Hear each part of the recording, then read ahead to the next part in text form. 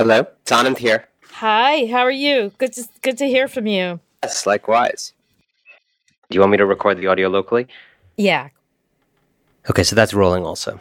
good. It's high quality? It's high quality. Okay, nothing but high quality will do for us. Certainly higher quality than our democracy. I hear that. I'm Abigail Disney. Welcome to All Ears, my podcast where I get to go deep with some super smart people. This season, I'm talking to good troublemakers, artists, activists, politicians, and others who aren't afraid to shake up the status quo. We'll talk about their work, how they came to do what they do, and why it's so important in hard times to think big. You can't think about solutions without being a little optimistic. And man, oh man, I think we need some optimism right now. So join me every Thursday for some good troublemaking.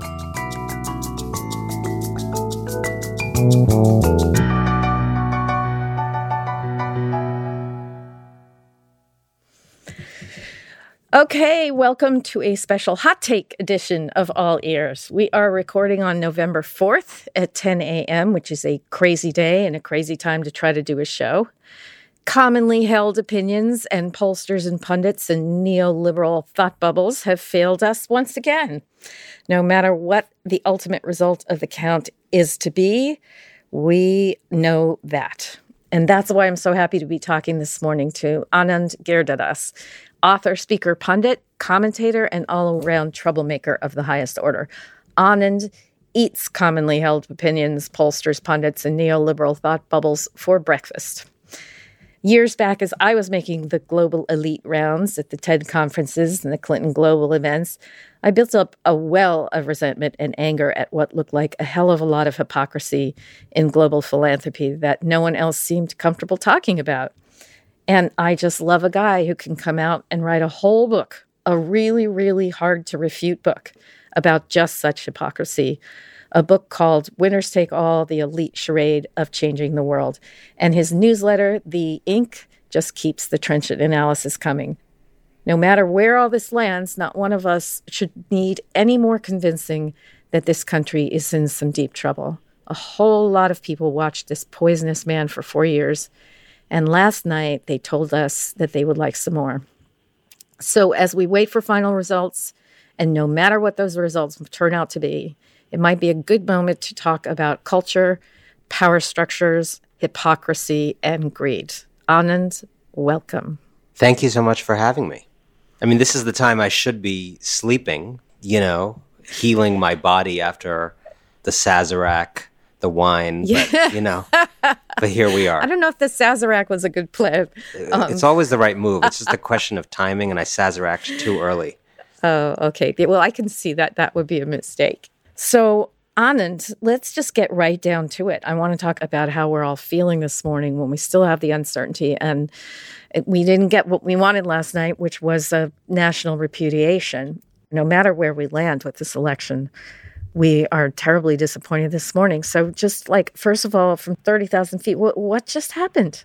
Well, we don't know what happened in terms of the final outcome, obviously, at this moment. But there's a lot that's already been revealed by last night. Mm-hmm. I think the first and most obvious fact is whether it turns out to be, this state goes this way, this state goes that way.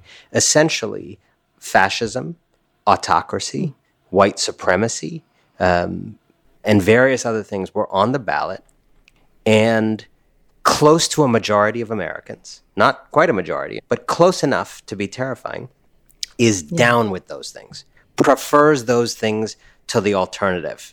So we now know who we share the country with. We share the country with a group of people who saw Donald Trump not as a theoretical possibility, not as a real estate developer from New York City who promised to make their lives better, as was the case 4 years ago, but as someone who has now been in office 4 years, has sown division, has degraded the institutions of this country every single day, who has threatened to be the first president in American history to, steal an election.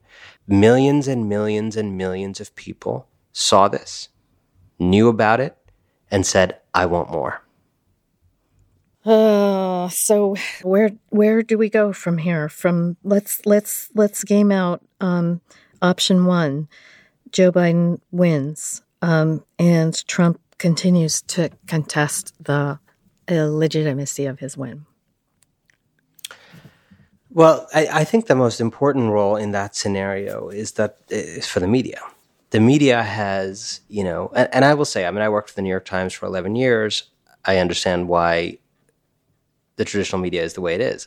Part of the sobriety and restraint and care with language and not overclaiming and, just it's extreme caution that is the way of a lot of our traditional media institutions is about keeping those institutions around for the long haul. And I'm very grateful that those institutions are around. That said, I think, and I know many people who work in these places who are grappling with this, when you have an unprecedented situation of a president who is an aspiring autocrat, a fascist, attempting to steal an election, a lot of the traditional language of political reporting simply in the act of describing what he is doing becomes inherently normalizing of the abnormal. In other words, if you say, as many media outlets did in the run-up to the vote, that Donald Trump's strategy for winning Pennsylvania is stopping the vote count after Election Day. Well, Abby, that's a strategy for a coup. And if you are a political reporter in America, for mostly good reasons, you may never have typed the word coup into your laptop. You may never have typed the word autocrat into your laptop. We are now dealing with a set of facts that is beyond the vocabulary of much political reporting. And in the coming days, it's going to be incredibly important to just be analytically precise in describing coup attempts as coup attempts. Right. There is the problem of competing facts and information.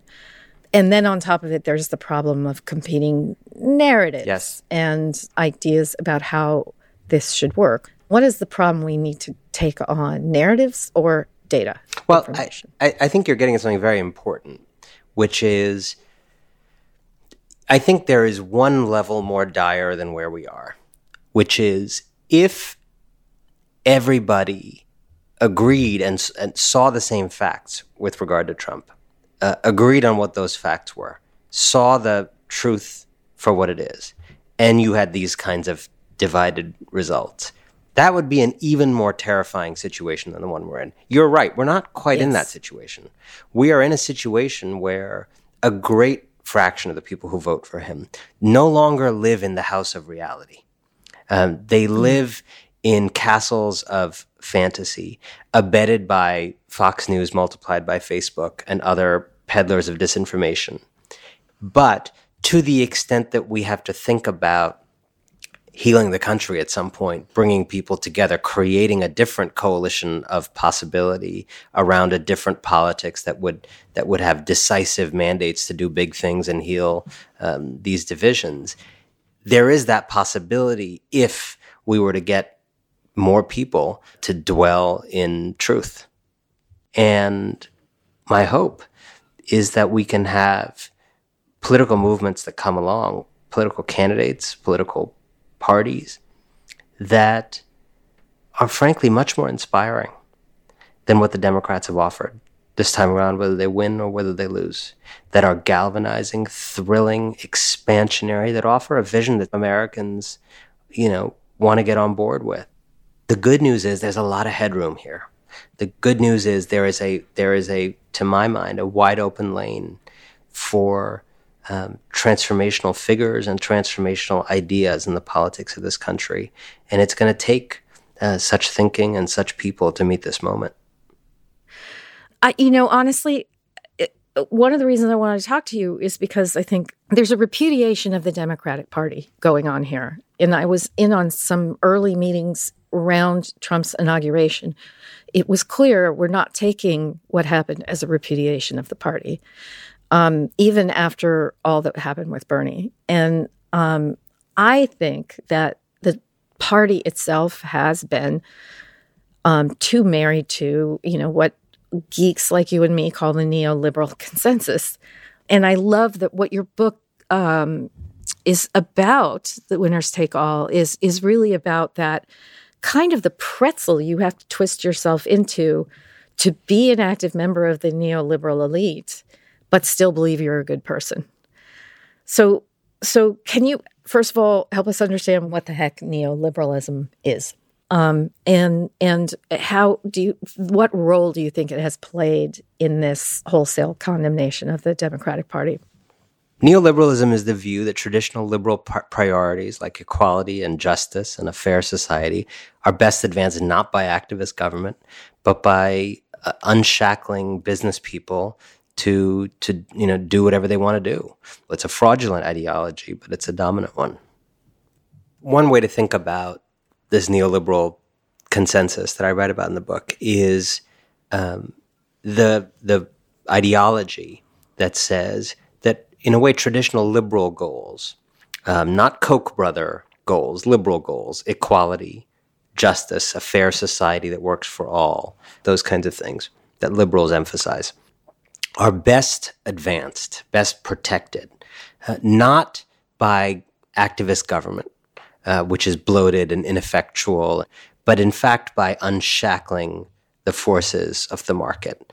And so this vision is very seductive. The neoliberal consensus is trying to say, I am totally down with equality and justice for all. I want the MLK stuff. I want the Rosa Parks stuff. I want the woke stuff. Black Lives Matter. Absolutely. I want every child to, have a fair shot. Absolutely. I agree with Bernie Sanders on the diagnosis. However, I just think markets are the best way to get there. Letting everybody, create their own business, having people have choice in their healthcare, blah, blah, blah. And what you've seen since the 1970s in this country is, on the right, an active, forthright prosecution of market fundamentalism, of capital supremacy. The Koch brother vision, Richard Mellon's Scaife, other families on the right. The right was panicked in the 1970s, got organized, got together, wrote memos, founded associations, infiltrated campuses, organized, hijacked the Republican Party, made alliances with evangelicals and other, useful groups, and commandeered power so that the interests of big corporations would become the dominant, the kind of lodestar. And the less told part of the story that I try to tell in the book is that at the same time, the Democrats, the left half of the country, had to figure out how to live in the world that the right was creating, how to be, how to kind of behave as passengers, amid this hijacking. And what the dominant element of the Democratic Party did in this time was to reject the most extreme version of this ideology, reject the extreme every man to himself-ism of it, reject the total assault on the idea of government, but to absorb almost as secondhand smoke a kind of passive version of the essential claim. And during this period, I'm sure you're talking about the Clinton administration. Yes. So Bill Clinton saying the era of big government is over. The Democrats were tortured about it, but the statement that the era of big government is over is a remarkable statement for a Democratic president to make. When Barack Obama came to office, not a business guy in his own life, a community organizer, liberal from Chicago, comes to power, creates the first new office in the White House, the Office of Social Innovation, which is about funding community solutions around the country. And it says on its website, top-down programs from Washington are not how you make change anymore. Well, that is a remarkable and remarkably false statement. Barack Obama was only able to vote in the election that he won because of a very remarkable top-down program from Washington called the Voting Rights Act that has since been gutted. Every day, millions of seniors are kept off the streets and out of poverty because of a remarkable top-down program from Washington called Social Security. And your sidewalks would be littered with old people if that program, that top-down program from Washington, were to go away tomorrow. And so this notion that government is bad, the market is God, business people are inherently brilliant, and whatever thoughts they think deserve to swerve into all other lanes and dominate all other aspects of life, that the logic and sensibility and philosophy of business, of capital, should become the religion of our shared national compact. This has been the project. And I think you're absolutely right to say, when we look at an election result like this, the way in which the Democrats absorbed and peddled the neoliberal consensus, it's just bankrupt. Yeah. Either the Democrats will become a party of real change or they will die. I completely agree. And Biden was the senator from Delaware. And Delaware is a complicated place because as small and tiny and quaint as the shores of the Chesapeake are, it also is home for 68% of all American corporations. That's because Delaware's state legislature has passed a series of very corporate-friendly laws. And Joe Biden has spent years in the Senate defending the interests of American corporations. And while that may not be a piece of information that people across the country literally understood, I think that they sniffed out that he was one of those Democrats. And those Democrats are the Democrats that I think that the, serious hardcore Trump people are talking about when they say global elites. Well, I think if you look at him, and you're exactly right to point out the Delaware thing, I think if you look at him, there's like Scranton Joe, and there's Delaware Joe, and let's play with that for a second. So Scranton Joe is the good values, right? Right. Everybody deserves a fair shot. Right. When you get knocked down, you get back up. We take care of each other, right? Keep the faith, spread the faith, as he said last night. Those are really good, solid American values. And to be very clear, I think Joe Biden is as sincere in his heart about those values as any person in public life. Like, I don't think he's been taught to say those things by consultants. It's very evident that he feels. He's a deeply feeling person who feels those things. And so let's call that Scranton Joe, right? Mm-hmm. And then you got Delaware Joe, which is, I'm a senator. This is my kind of donor base. I got to cater to these folks. And when it comes to showing up on policy, on regulatory policy, on health insurance, different things, he's always kind of done, not always, but generally done what's good for those folks. And I think what a lot of Americans don't understand is it's either or, right? You can't be Scranton Joe and be Delaware Joe and be an integrated person, because what is making life hard in Scranton, and actually in all the Scrantons across the land, is that catering to those corporations in Delaware, right? The reason people don't have a fair shot, the reason people are not getting paid enough, the reason, that the debt becomes unpayable or the wage just doesn't add up to the bills and so on and so forth, is because of another set of values that Joe Biden has. And I think the gamble of this candidacy was that if you dial up the performance of the Scranton Joe element, which is a real part of who he is, it can drown out and mask the fact that he is very much not just part of and complicit in, but a believer in a kind of pro-market neoliberal consensus that is responsible for degrading the very people his heart bleeds for. Yeah. Your first book, The True American, I think was kind of about the life and mind of a Trump voter before we even knew there was such a thing as a Trump voter. And, I actually, as I read it, I thought about the role that masculinity was playing. Because when we talk about the angry Trump voter as feeling debased, humiliated, thwarted, I mean, what do you think about the role masculinity played in getting us to where we are right now? I think it's playing a very dominant role. The reality is a lot of men in this country are in a very bad way. Yeah. Which doesn't mean, that they don't still benefit from patriarchy and those privileges. But I think if we are to be honest with ourselves, and if many men are to be honest with ourselves, they're in a bad way. And we know that because of the conversation you and I just had about the economy. So for some men, that's the big thing in their lives, the desertion of opportunity, which is an economic fact that quickly becomes a cultural and a gender fact, because in many communities, men were raised with an idea of themselves as provider, as the stable source of income, this and that. And the world's changed, where they're not the stable provider, or the wife earns more money, or not having a college degree no longer provides the kind of life that it did. The larger dynamics of the erosion of patriarchy and the ascendancy of women and the growing equality in this country over the last generation is another tremendous source of change. And what I often think about in my writing and reporting is when people, all my life I've written about change and people trying to make change and people also experiencing change as a wind in their face.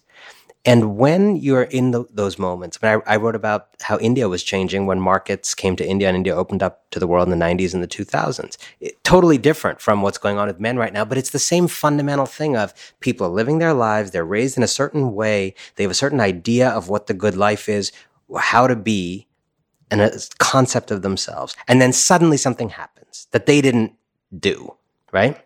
And if a society fails to show those people, those men in this case, who they can be on the other side of change, right? What is left for them when this mode of being is taken away, rightfully taken away? Right. If they can't be convinced that there's some other way of being a man, of being a human being, of having dignity on the other side, then in addition to their own failures that they visit upon others, the ways in which, as has been said many times, hurt people, in addition to that, it becomes our collective failure because they lash out. And it is Donald Trump, as I've written before, is a weak man's idea of a strong man. And in many ways, he represents an authoritarianism fueled by emasculation, by feelings of emasculation, weak men who look to him to be the husband that deep down they fear they can't be to their wives, the father that they fear they can't be to their children because of their lack of vigor in the economy or otherwise. And if we don't heal men, I think we're going to have more Trumps in our future. And I would just kind of add one little nuance to that. We did have the ascendance of women, but patriarchy still stands and fully formed, which is why the women who voted for Donald Trump still feel they have to live inside of a structure that values dominance and aggression. So I do think that the patriarchy was left intact. Well, I think it's. I don't know that it. I certainly think it's strong. I wouldn't say it's unchanged from a generation ago. Mm-hmm. If you think about the men we're talking about, chances are their dads had a certain degree more of immunity and privilege than they do in certain respects, right? A number of their dads could probably come home and, expect dinner on the table and not expect to have to clean up anything and not have to share any child duties. Some men still operate like that, but a lot of men don't anymore. I would say that this is where gender and race come together in a really important way, because you can change laws, but you don't change the individual people who are subject to those laws. There is still this stuckness in America around race. How is it that we have not been able to move 1 inch from where we were 50 years ago as white people? How have we not managed to pull at least this significant chunk of people who cannot abide racial reconciliation, cannot abide the idea of equal rights, cannot allow for the equal humanity of people who look different from them. What is happening in the American conscience? It's interesting. I see it a little bit differently. I don't see where we are as proof that we're not moving on race. I think it is proof that we have moved on race, and white people have moved dramatically on race. And there's a great backlash among those who have not changed. And I think that's really worth saying, because the way we talk about some of this race stuff, the way we talk about anti-racism, is sometimes can be off-putting to people or feel like it's just, it's too hard, it's too much. And I often say, no. Like, without offering a pass to anyone or certainly to this country, like, there's no world in which the New York Times runs the 1619 series 5 years ago, right? So I can't stand here and say those 5 years made no difference, because they did make a difference, right? The leadership in so many of our institutions just looks completely different than it did 10 years ago. That doesn't mean it's anywhere near where it needs to go. And in the hearts and behavior of white people, we have actually, and this is the same point I would make for men, we have successfully psychologically migrated millions, I would say tens of millions of white people to a new and better and fuller understanding of themselves and of white supremacy. And so if you don't start with that, then it can seem very hopeless, right? I deal with white people all the time who are very clearly to me on the other side of a line of transformation than, frankly, any white people I grew up with, 30 years ago. And they've changed relative to where they were and relative to where other people still are. So I think when you start with that, then you say, okay, we got to get a lot more people over that line. Right? But when I go to campuses and I speak to people, including campuses in red states, I remember this school in Indiana where, a lot of farm kids, a lot of people from conservative rural backgrounds, but they're the people who go to this college. They're often the liberal one in their family who wanted to go to college. What they are learning today, the way in which they carry themselves and understand themselves and operate in the world with an awareness of, how whiteness has worked and how to live in a world with others and share power. It's remarkable. These kids are doing it. It's happening every day. And we just have to figure out, this is the optimistic me, we just got to figure out how to get everybody to go on the journey that we have already successfully gotten many, many people to go on. I want to believe your optimistic view, and I'm right on the edge of it, except when I think about the power and the frankly success of the backlash. Why is the backlash this powerful? Well, I think to bring the different elements of the conversation together, when we're talking about race, we're talking about gender, we're talking about white people, we're talking about men, the most pressing need any person has is to have some idea of themselves that is stable, that gives them a sense of dignity, of being whole, of understanding how they relate to others and to the world. And what a lot of these changes that we have been living through, in part because of the economy that we talked about, in part because of social change, in part because a mostly white and white-dominant country has inexorably started to become a country that will be shared. Those types of changes often steal from people the idea that they have of themselves before providing the replacement. And I think while I have very little patience in my heart for a Trump voter or for, a man lashing out at women because of these changes or a white person lashing out at people of color because of these changes, if what I try to often do as a writer is to say what in my life puts me closest to this emotion that other people have, to this political emotion, not to the same political view or political stand, but the political emotion. And I think when you think about it that way, have you ever felt like you suddenly, you used to know how to play the game and then the rules changed and you feel kind of, wait, where am I? Who am I? You feel tongue-tied. Right. You feel, right? I think any of us who've ever been to another country know that feeling. But I think there is an important component of education, a civic project, of helping people see who they will be on the other side of the mountain. Because if you don't, and we have failed to do that for men, we've failed to do that for lots of white people. Yes. If you don't, they retreat back to their worlds and lash out at others. They go to the ballot every 2 or 4 years, ballot box, and they lash out in politics while lying to pollsters about what they're going to actually do. At some point, the only way to where this country needs to go is through each other. And we're going to have to actually change what is in people's hearts. And that is a project that I think people just don't talk about enough. People want to work around. People want to just drive up turnout. I don't think it works. I think if you have a country where an enormous number of people feel shit scared about who they are and how they fit into the world, no matter how wrong they are your problem. One of my favorite mantras is that the burden of citizenship is recognizing that what is not your fault may be your problem. The Trump voter is not our fault. Certainly not my fault. But it is my problem. You're exactly right. That's a beautiful place to stop, actually, Anand. Thank you so much. You've calmed me down. So thank you for that. Thank you for this morning therapy session. Yeah. Meet me next week. Yeah, send me the bill. Yeah.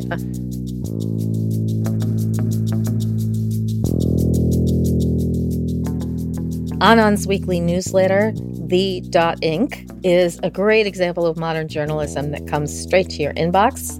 I highly recommend it. And his book, Winners Take All, The Elite Charade of Changing the World, is available at bookstores everywhere. And you can learn more about Anand Giridharadas and his work at anand.ly. And are you on Twitter too, Anand? I am a little bit on Twitter. Anand Writes. Anand Writes. Okay. So, a million thank yous. Thank you so much, and I hope we all get through this. I have some faith in us. Good.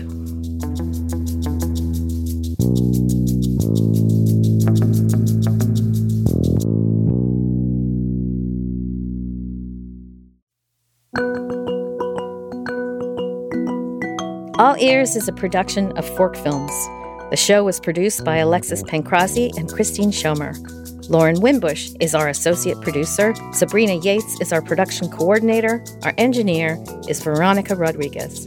Bob Golden composed our theme music. The podcast team also includes VP of Production, Aideen King. Our executive producer is Kathleen Hughes. Learn more about the podcast on our website, forkfilms.com. And don't forget to subscribe, rate, and review All Ears wherever you get your podcasts. Thanks for listening.